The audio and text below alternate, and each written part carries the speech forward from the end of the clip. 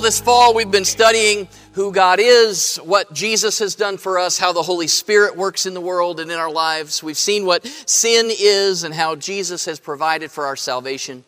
We've even discovered that we can live holy lives as we ask the Spirit to sanctify us and to fill us. We've spent some time emphasizing how important the Bible is and how we connect to God in prayer. And last week we talked all about the church, what the Bible calls the body of Christ, because Jesus is the head and we are the body. Those who follow him are his hands and feet. We are Jesus' influence in the world where we live. We don't go to church. We are the church. And today I want to drill down on a couple of things that we should be doing as part of the body of Christ, as part of the church, because we can talk about all this stuff and we can try to make sure that our theology is all correct and make sure that we've dotted our I's and crossed our T's and, oh yes, I believe in that and I believe in that and I'm quoting the Apostles' Creed and yes, and I'm sitting in my chair quoting the words. But if we're not doing anything, if we're not living it out, then it doesn't really make much difference. There's a book that we hand out to our in our church membership classes. It's called I Am a Church Member. Dr. Tom Rayner wrote this book. It's just a little book. I didn't bring one up here with me, but it just walks through some of the important parts of what should characterize someone who is part of a local church. And maybe it's some stuff that maybe pastors assume that people know, but it's kind of those where he's written down some of the unwritten things that maybe we kind of assume, but make sure everybody understands. And it's a lot about this whole idea of being active and involved and serving. What does it mean? Just a couple of lines from that book. He says, the concept of an inactive church member is an oxymoron. Biblically, no such church member really exists. God placed us in churches to serve, to care for others, to pray for leaders, to learn, to teach, to give, and in some cases, to die for the sake of the gospel. Giving of yourself and serving God are essential to your spiritual life. It's literally how you were made. Ephesians 2:10 says, we are God's handiwork, created in Christ Jesus to do good works, which God prepared in advance for us to do. You are God's handiwork. God created you. You weren't just an afterthought. You were the result of God's creative skill and effort. That word handiwork, maybe in your translation or maybe something you've read in another version somewhere, says masterpiece. You are a masterpiece, or you are God's workmanship. The picture here is of a master craftsman, God, creating art, or an author painstakingly crafting a poem. You have been lovingly designed by God as his original masterpiece. I don't know, maybe somebody needed to hear that today. Maybe you're feeling a little bit less than, and to realize that you have been crafted, put together uniquely by the God of the universe. That should be something that kind of ignites something within us, right? You are a masterpiece created by God himself. But you are not just a work of art that's going to be hung up on a wall somewhere and displayed and people go, oh, that's cool, and move on. You have been created by God, his original masterpiece, but created with purpose, right? You've been created, this says, so that we can do the good things that God has planned for us to do, the good works that God has created, prepared in advance for us to do. We have been created and redeemed in order to be useful to God, to fulfill his purposes in the world. The Lord's Prayer, if you, maybe you've memorized that prayer, you probably know what that is. The Lord's Prayer, there's a phrase in there, it says, thy kingdom come, thy will be done. Thy kingdom come, thy will. It's a rather significant phrase because in praying those words, you're actually asking that our world would start to look like heaven. That God's will would be accomplished in this life. We're asking for God to intervene, to bring heaven to earth, to overcome sin and its consequences, to push back the dark and to shine the light. It's a great thing to pray for, but I think that too many people pray it passively, as if God is just going to zap that into happening, right? Thy kingdom come, thy will be done, do it. I'm going to sit back here and have a sandwich and go ahead and make that happen. But that isn't usually how God works. Most of the time, God uses people like you and me to be involved in bringing His kingdom and His will to this earth. God's plan for accomplishing His will, for overcoming the consequences of sin, for bringing heaven to earth, it very literally lies in our hands. The good things that God has planned for you to do will bring His kingdom to this earth and accomplish His will. It'll push back the darkness so His will can be done on earth as it is in heaven. So don't pray that prayer passively as if your only part is to quote a few words and then feel good about yourself that you prayed, right? God accomplishes His work through His people. God desperately wants to bring His kingdom and His will to earth just like it is in heaven. And His plan to do that is through you. Many of the good things that God has prepared for you to do are things that God has prepared for all of us to do.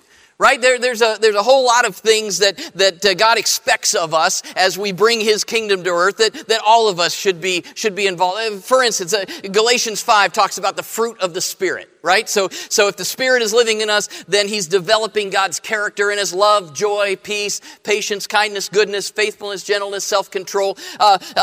Followers of Jesus, all of us should be displaying those characteristics. Those things should be growing in us. We should be, the works that God has prepared for us to do includes loving others. And so as the Spirit develops that love within us, we're all expected to do that. We're expected to be kind. We're expected to be patient. All of these things, those are expected of all of us. And they will naturally spring forth as God is working in our hearts and we're connected to Him. Something specifically that I want to hit on today, and that is, God expects of all of us, is generosity. God has blessed us not so we can hoard our blessings, but in order to be a blessing to others. So generous giving is essential to our spiritual lives. 2 Corinthians, there's a ton of verses. 2 Corinthians 9, 6 through 8 are a few of my favorites when we think about this whole generosity concept.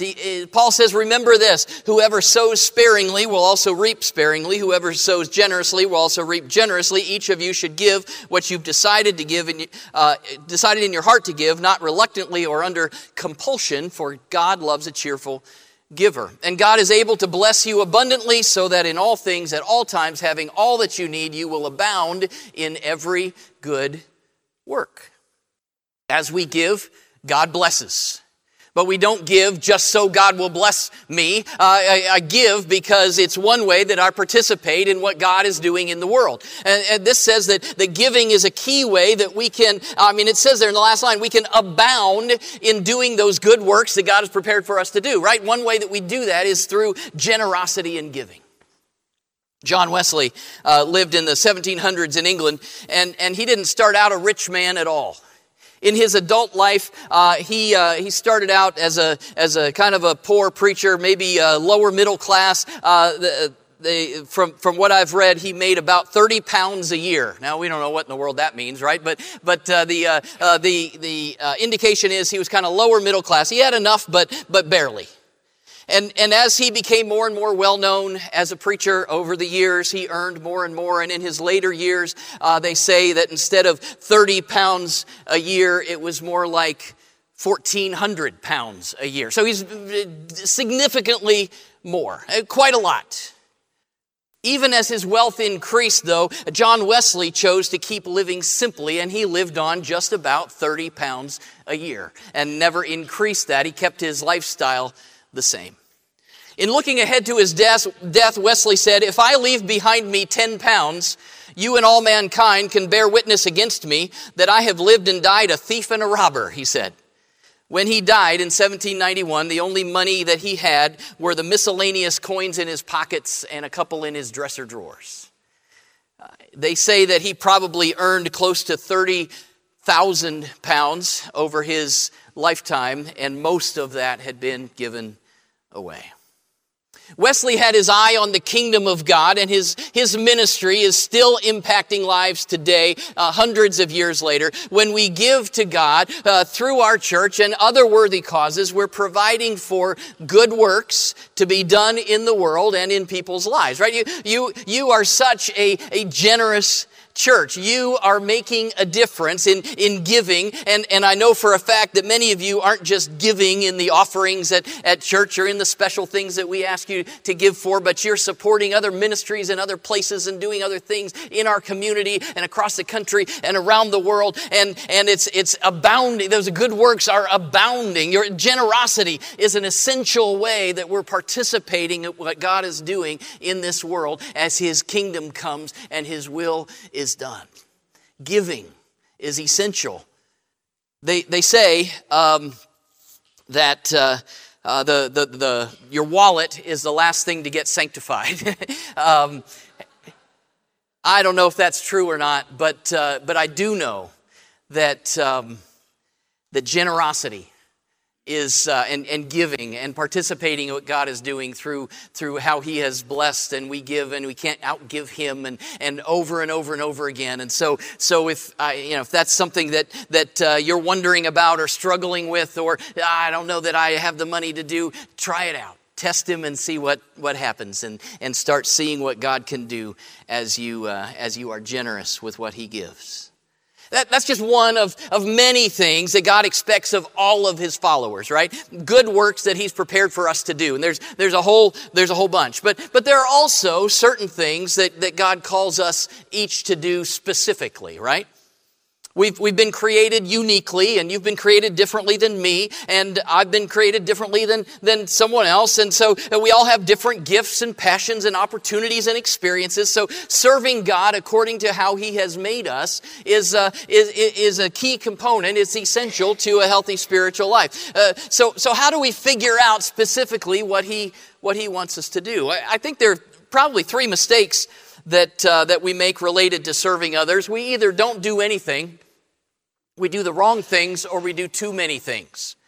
Hopefully, after today, focusing on Ephesians 2:10, you're becoming convinced that serving God is and serving others, it's essential to your spiritual life. So hopefully, number one, we can check that off. That's not going to be a mistake we make anymore. We're going to do something, right? So we've taken care of number one.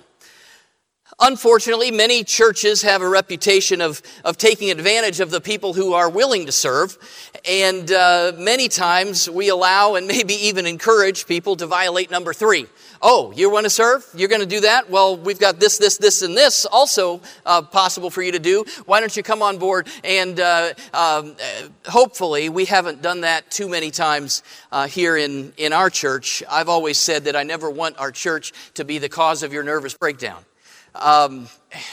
It may have been at some point, but don't overextend in serving. We can, God has plans for each of us to serve, and if each of us are doing what we need to do, none of us are doing too much. We're doing just what He has planned for us. So number one is taken care of. You're going to do something. Number three is taken care of. We're not going to ask you to do too much. You just need to do what God is calling you to do. But what about number two?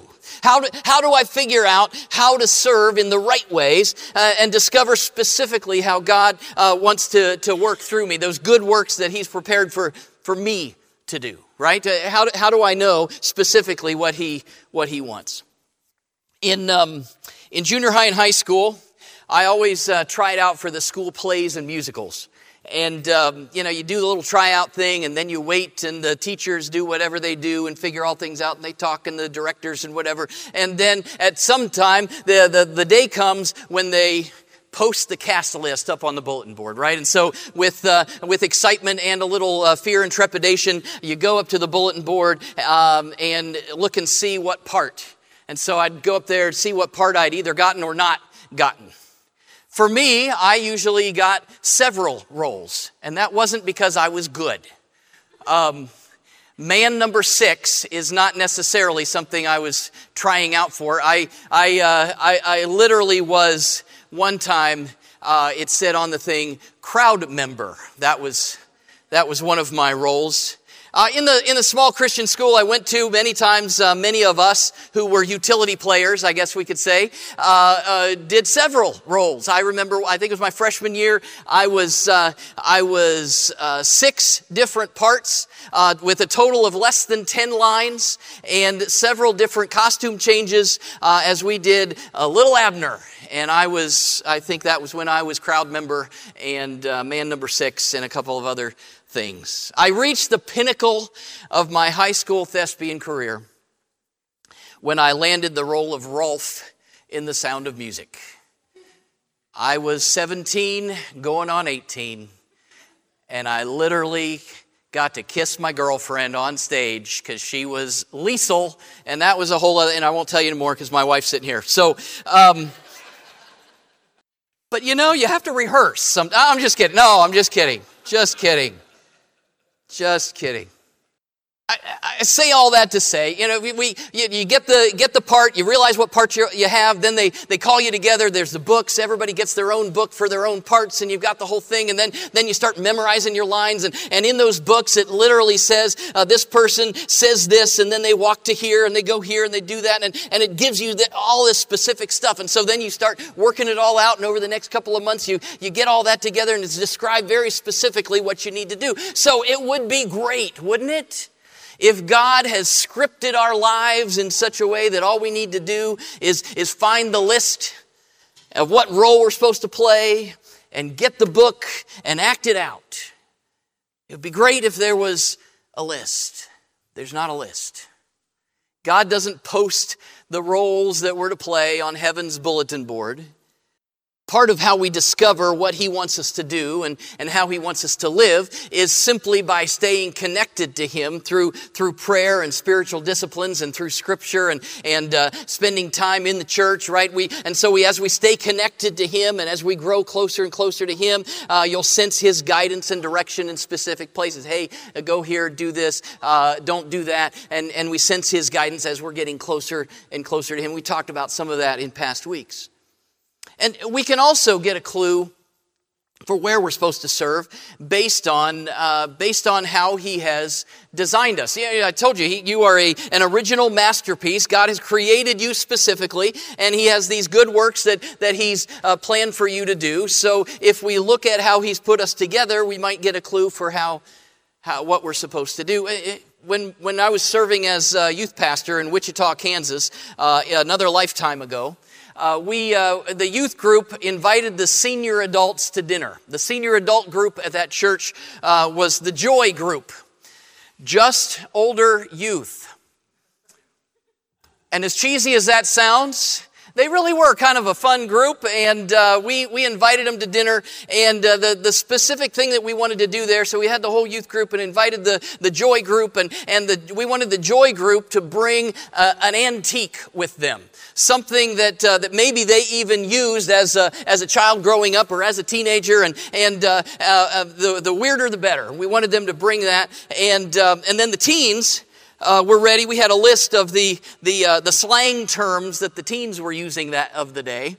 And the senior adults didn't know what in the world those things meant, and so we were going to each guess what they were. And so the senior adults tried to guess what the words meant, the slang terms, but then they brought out their antiques, and the teens could flip them around and look, and I don't know that we guessed too many of them, but you know, trying to look and see, well, it's got this and it does that, and maybe this is used for that, and maybe as they're trying to.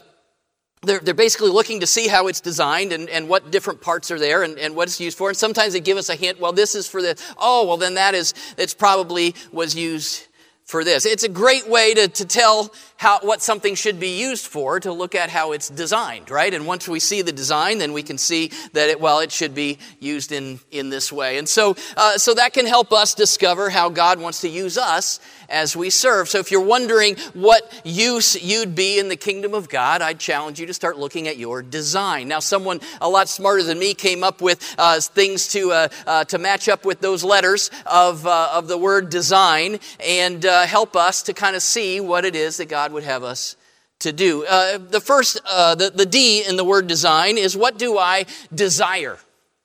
Psalm 34:8, delight yourself in the Lord and He will give you the desires of your heart. So what are you passionate about? What are your dreams? What do you see in the world that needs to change? And you just, man, it just gets you. We could really do something here. God is not going to call you to something that you hate. I always used to think that God was going to call me to be a missionary on the backside of Africa because I would hate that. And so God's going to get me by calling me to Africa, right? Well, that's not, God doesn't call you to something that you hate. He calls you to something that He's drawing you to. And so what are your desires? And sure, those desires might grow and change as you commit your life to Him and you're growing closer to Him and His desires become your desires. How has God designed you? What are your desires? The E in desire it stands for experience. What have I experienced in life? Romans 8:28 says that we know in all things God works for the good of those who love Him, who have been called according to His purpose. Your spiritual experience, maybe some great experiences you've had in your life, maybe some very painful experiences in your life, some life lessons that you've learned along the way. Those are great ways that God may use you then to speak into and to help others who are going through some of those same things. Part of the good that God brings through you and through the circumstances of your life is the opportunities later to use those things in the lives of others. What are the experiences that you've had? The S stands for spiritual gifts. What are my spiritual gifts? 1 Corinthians 7:7, each one has his own gift from God. One has this gift, another has that gift. There are lists, several different passages in Scripture. I'm not sure any of them are exclusive or there are others that maybe aren't even listed in Scripture, but the Holy Spirit gifts us specifically and with divine power and design in order for us to serve in certain ways. And so we are all gifted for ministry, and we'll all be a little different in that. But what are my spiritual gifts? The I stands for individuality. Maybe we'd say personality here. I don't know. But it doesn't, you can't spell the word design with a P in the middle of it. So we're going to call it, what is my individuality? Psalm 139:13, you created my inmost being. You knit me together in my mother's womb. We are uniquely made. What are you like? What's your personality? Introverted, extroverted, a little bit of both. God matches us up with people and needs that we click with, and He brings us together. What is my individuality? The G stands for what am I good at? 1 Corinthians 12:6, there are different abilities to perform service. What are you good at? What do people compliment you on? Man, you're so good at that. It's just something, maybe you've been good at it all. God has designed you to be good, to have certain abilities. And then the N is what is the need?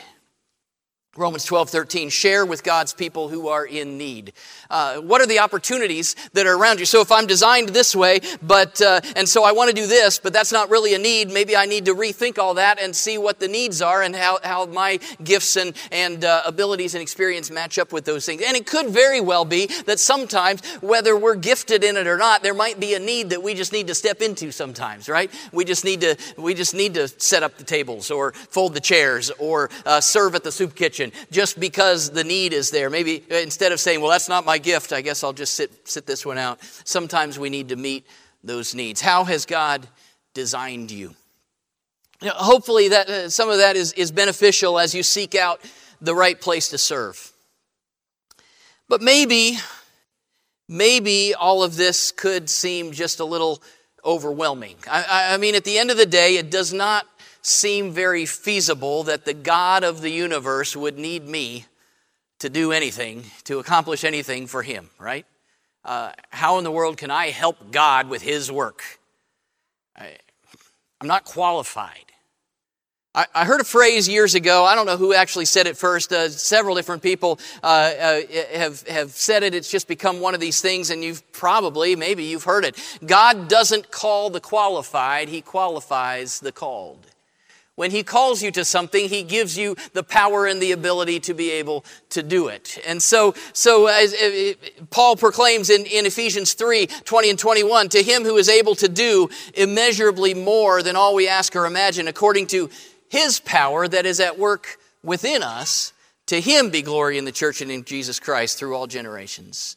Amen. Now, maybe you, on your own, you don't measure up to the task that God has for you.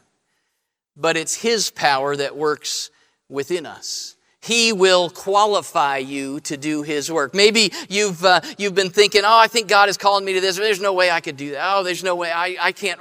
If He's calling you, if He's really calling you, He will empower you to be able to do it. He designed you. Remember, you are His handiwork, His masterpiece, and He knows what He's doing. There's a little story that I ran across in a book a while back by Bob Benson. Maybe you're familiar with Bob, maybe not. Bob Benson is one of those authors, kind of a devotional author, and and a preacher he's since passed on, but just had a way with turning a word, so to speak, and just kind of resonates with me. And I just want to read one of his little devotional thoughts, kind of a folksy, meaningful way about him, and I think maybe this will resonate with us today. Bob Benson writes, "Do you remember when you had old-fashioned Sunday school picnics? They said, we'll all meet at Sycamore Lodge in Shelby Park at 4:30 on Saturday. You bring your supper and we'll furnish the iced tea. But if you're like me, you came home at the last minute. When you got ready to pack your picnic, all you could find in the refrigerators was one dried-up piece of bologna and just enough mustard at the bottom of the jar that you got it all over your knuckles trying to get at it. And just 2 slices of stale bread to go with it. So you made your bologna sandwich and wrapped it in an old brown bag and you went to the picnic. When it came time to eat, you sat at the end of a table and spread out your sandwich. But the folks who sat next to you brought a feast. The lady was a good cook and she had worked hard all day to get ready for that picnic. And she had fried chicken and baked beans and potato salad and homemade rolls and sliced tomatoes and pickles and olives and celery. And 2 big homemade chocolate pies to top it off. That's what they spread out there next to you while you sat there with your bologna sandwich. But then the unimaginable happened. They said to you, why don't we just put it all together? No, I couldn't do that. I couldn't even think of it, you murmur in embarrassment with one eye on the chicken. Oh, come on, there's plenty of chicken and plenty of pie and plenty of everything, and we just love bologna sandwiches. Let's just put it all together. And so you did. And you sat eating like a king when you came like a pauper. He says, one day it dawned on me that God had been saying just that sort of thing to me. Why don't you take what you have and what you are, and I will take what I have and what I am, and we'll share it together. I began to see that when I put what I had and was and am and hope to be with what He is, I had stumbled on the bargain of a lifetime. I get to thinking sometimes, thinking of me sharing with God. When I think of how little I bring and how much He brings and invites me to share, I know that I should be shouting to the housetops, but I'm so filled with awe and wonder that I can hardly speak. I know that I don't have enough love or faith or grace or mercy or wisdom, but He does. He has all those things in abundance, and He says, let's just put it all together. Consecration, denial, sacrifice, commitment, and crosses were all kind of hard words to me until I saw them in the light of sharing. It isn't just a case of me kicking in what I have because God is the biggest kid in the neighborhood and He wants it all for Himself. He's saying, everything that I possess is available to you. Everything that I am and can be to a person, I will be to you. And when I think about it like that, it really amuses me to see somebody running along through life, hanging on to their dumb bag with that stale bologna sandwich in it, saying, God's not going to get my sandwich. No siree, this is mine. He ends it with this line. He says, you see, it's not that God needs your sandwich. The fact is, you need His chicken. You and I, on our own, we don't really appear to bring much to the table, right? All of our abilities and resources, we talked about all these things that God has made us, but really when we compare that with all that God is, all of our abilities and resources probably just seem like a crusty bologna sandwich.